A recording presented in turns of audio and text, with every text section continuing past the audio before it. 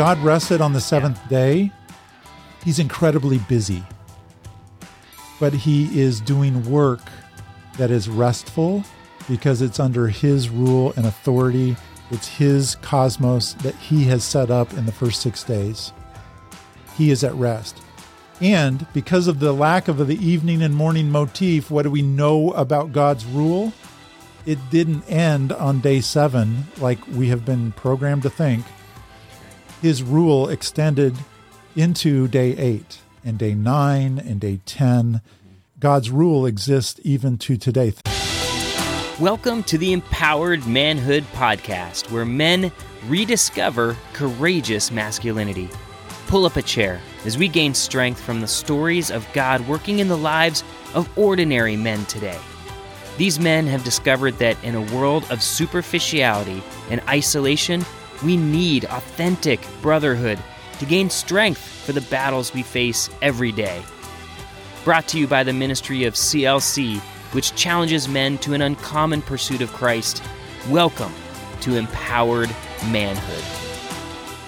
Hey guys, welcome back again. This is Mike Hatch, your host, and as usual, I'll be joined by best-selling author Chris Bollinger. This is our third and final installment of our interview with Greg Hall, who is the author of the fantastic book, Rethinking Rest: Why Our Approach to Sabbath Isn't Working. In this episode, which obviously is a little shorter, maybe more like 15 minutes or so, we get into a little bit more details about how this all impacts our life and how we should be approaching rest now from an everyday perspective. Now, we don't take a lot of time to dive into this too deeply, so I would love to hear back from you, our listeners, if you would like us maybe to have Greg back on and talk a little bit more about what it looks like to live every day in Christ's rest, as opposed to being restless. And so if you're interested in hearing more, reach out to me. My email address is mhatch@clchq.org. I'd love to hear from you, and especially with regard to Greg, I think we're going to have him back on no matter what at some point. But if we hear from you that you want more of what he's talking about, I'd love to hear from you, and we will definitely do that. In the meantime, please remember this is a listener-supported podcast. So if you would like to partner with us financially here at CLC and our work to disciple men all over the world, we would be honored and humbled and grateful. You can just go to our homepage at clchq.org and click on the blue donate button on the top right-hand side of the homepage. That'll bring up another box. You just indicate how much you want to give. You click the drop-down menu and designate it to the National Fund, and then in the comments, just type in there Empowered Manhood. That way we know that you found us through the podcast. Last thing I want to mention just briefly, I had the privilege of publishing my first book, which is going to be released on February 21st this month. And man, I am so grateful to so many of you who have already ordered it through Amazon, and if you haven't already, it's available to do that. The book is entitled Manhood, Empowered by the Light of the Gospel, and it follows my own journey of recovery from pornography, and then also I elaborate on some of the things I've learned over 20 years, really, of discipling men. And honestly, that's the fact that so many men today are disempowered because we operate out of fear and insecurity, and we lack confidence in handling the Word of God or leading our families. Obviously, that's part of the impetus of this podcast and what we do at CLC. And my hope is that this book will be a jumping off point for many men who will hopefully learn what it means to be, as I talk about in the book, known by God, grown by God, and owned by God. A digital course accompanies the book as well, and it's free along with the book when you buy it. And I walk you through the book chapter by chapter, go through the discussion questions with you, offer resources and insights, and I'd love to be on the journey with you toward empowered manhood.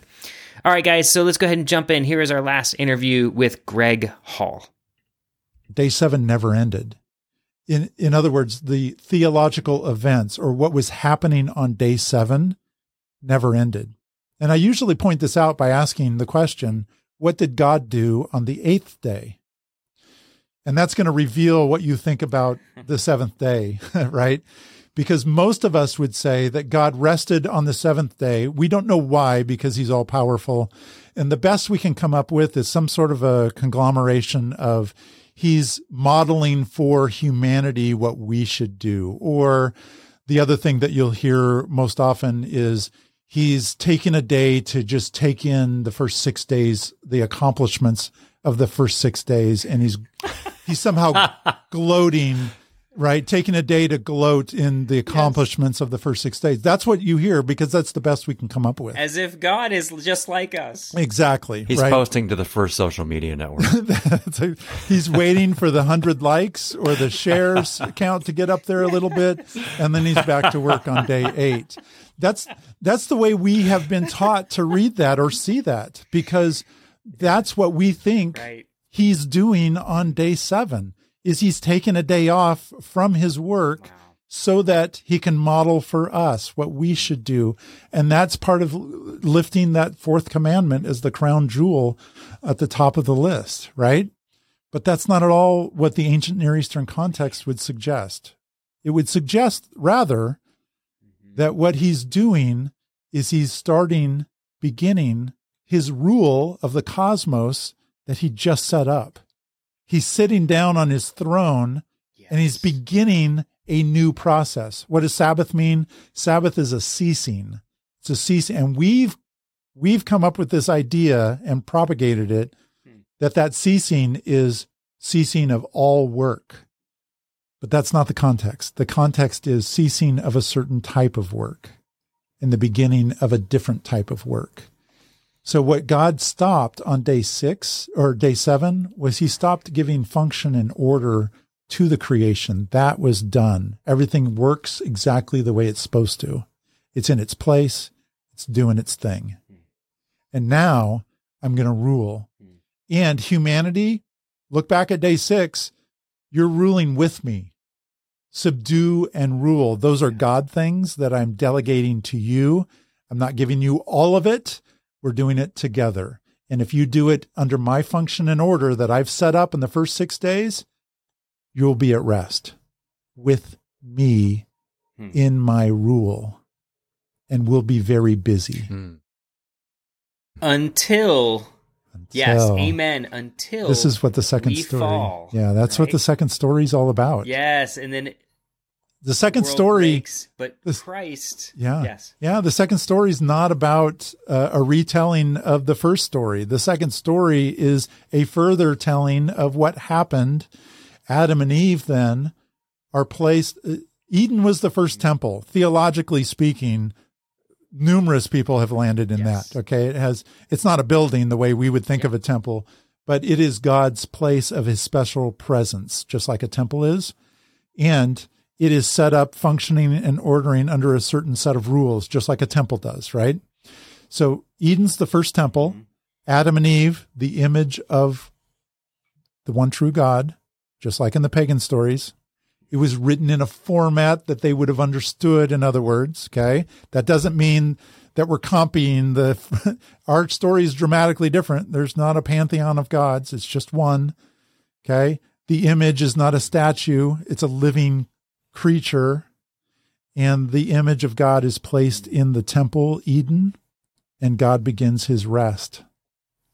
And as long as those people are living under God's rule and authority and following his lead within his structure and order, they are at rest as well. Literally, it says in chapters 2 and 3 that God rested Adam in the garden. That's the word. That's the Hebrew word. He rested him there.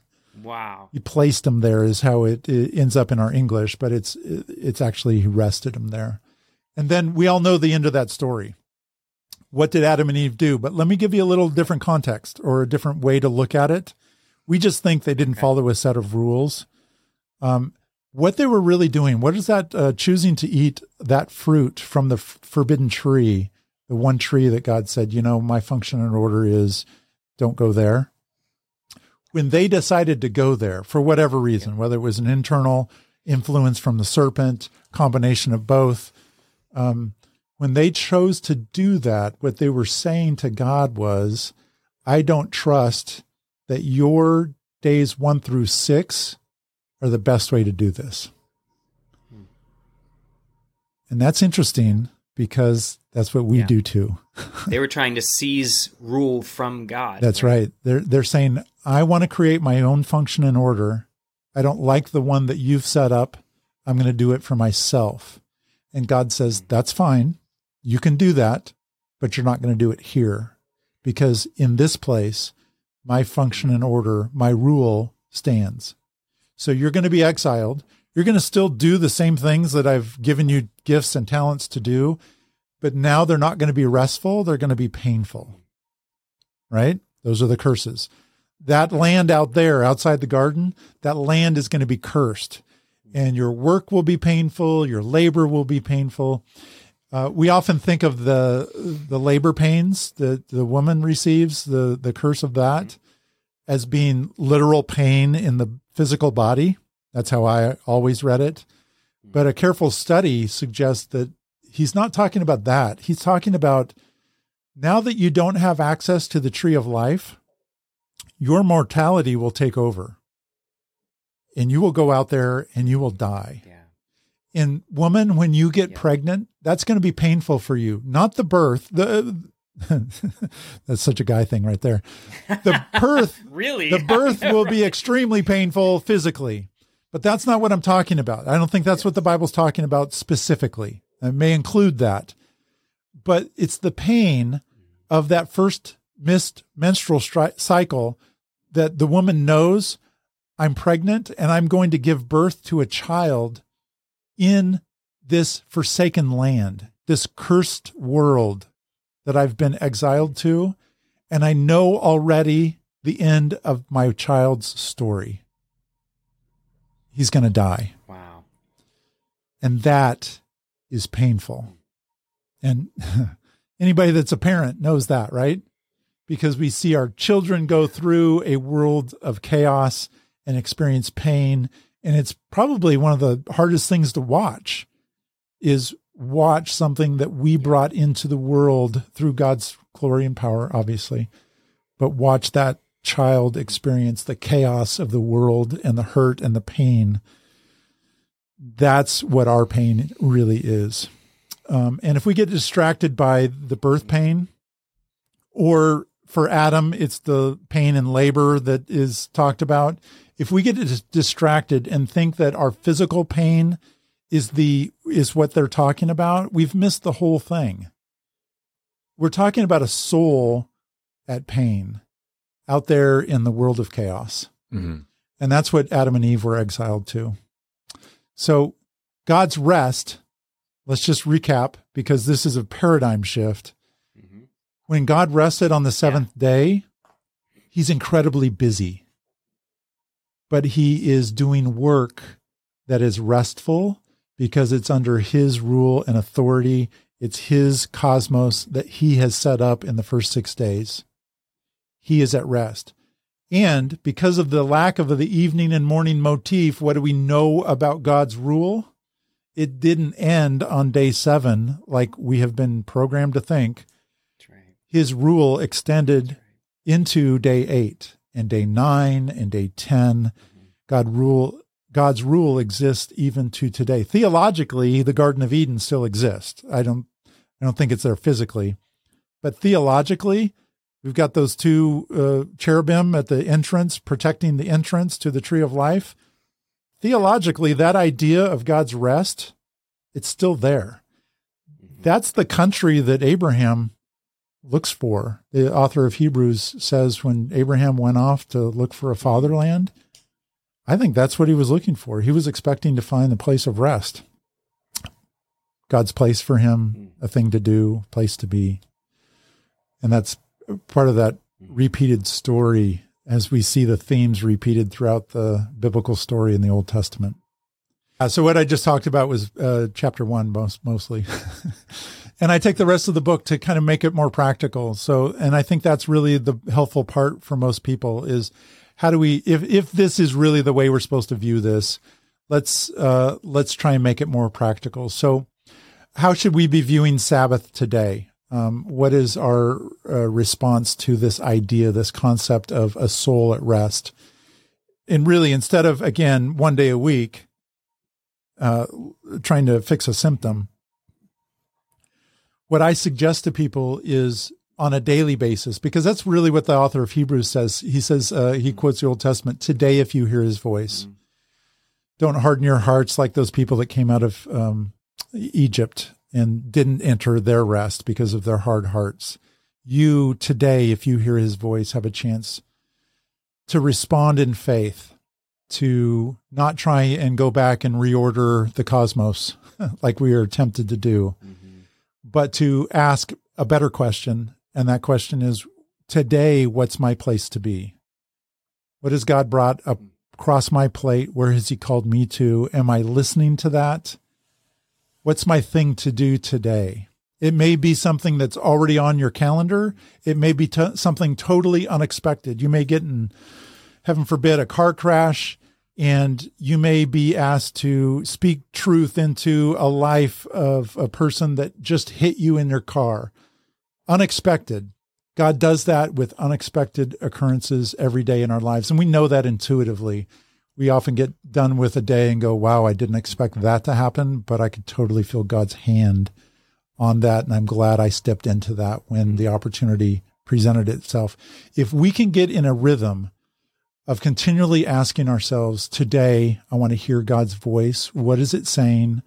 What's my place to be and my thing to do today? Which, by the way, is on my wristbands that I've created. It's a trip off of the WWJD thing from the 90s. And it's WMPTBATTD, which what's my place to be and thing to do. And so if you can ask... That's much harder to remember. Yeah, Greg. no, I get that. It took my mom 3 weeks to remember that, but she's got it down now. So if she can do it, I know everybody in the population, it's a possibility. So that's really, that's kind of a good takeaway where I land is let's get away from the one day a week idea of treating symptoms, and let's get back to what Jesus was offering. And how do I find my soul at rest? I know I'm at rest. Just like you said, Chris, I know I'm at rest when I'm doing what I've been gifted to do, and I don't keep an eye on the clock, right? When the day's over and it's like, wow, that went fast, and I feel like I was used by God. If we can do that every day, that's awesome. We just step into God's rest, like the author of Hebrews suggests is already available to us. Amen. Gosh, Greg, thank you. Thank you for your own childbirthing pains of bringing this book into the world. Yeah, you understand that. Right? Thank you for the work thank you for toiling with the thorns and thistles to make this thing happen, because I think this is just going to be an incredible value to so many people. It was to me today. Oh my gosh. I mean, so much about what you said is just very apropos to my experience right now, what I'm going through currently in my life. And Chris, clearly I know you said it's impacted you as well, right? Oh, yeah. Yeah. So, all right. So Greg, I want to pray for you before we wrap up here, but real quick, where can folks find you online just so they can follow you, subscribe, good. Whatever. So I've got a book website, rethinkingrest.com. That's the title of the book, Rethinking Rest. And I've got a podcast that people can listen to, and that's Rethinking Scripture. So I've got the website that goes with that, rethinkingscripture.com. There's contact tabs on each of those websites. Somebody wants to get a hold of me, I would love, as you can tell, I would love to talk about rest until the cows come home. So, yeah. Beautiful. Well, we'll have those links in the show notes below for folks who wanna look into that. Man, do I recommend? I'm going to be recommending your book everywhere. Thank you. So, yeah, let me pray, Greg, for you, for your family, for your ministry as we let you go. Heavenly Father, thank you, God, so much for this time together with Greg. Thank you once again for your word, God, the way it just, it is sharper than any two-edged sword, and it really does separate bone from marrow, and just God, cuts deep into the motivations of our hearts. God, I pray for everybody who's listening right now, Lord, that you would help all of us to appropriate this really profound truth in our lives, God, so that we can live restfully, not just one day a week, but on a regular, ongoing basis, minute by minute, hour by hour, day by day.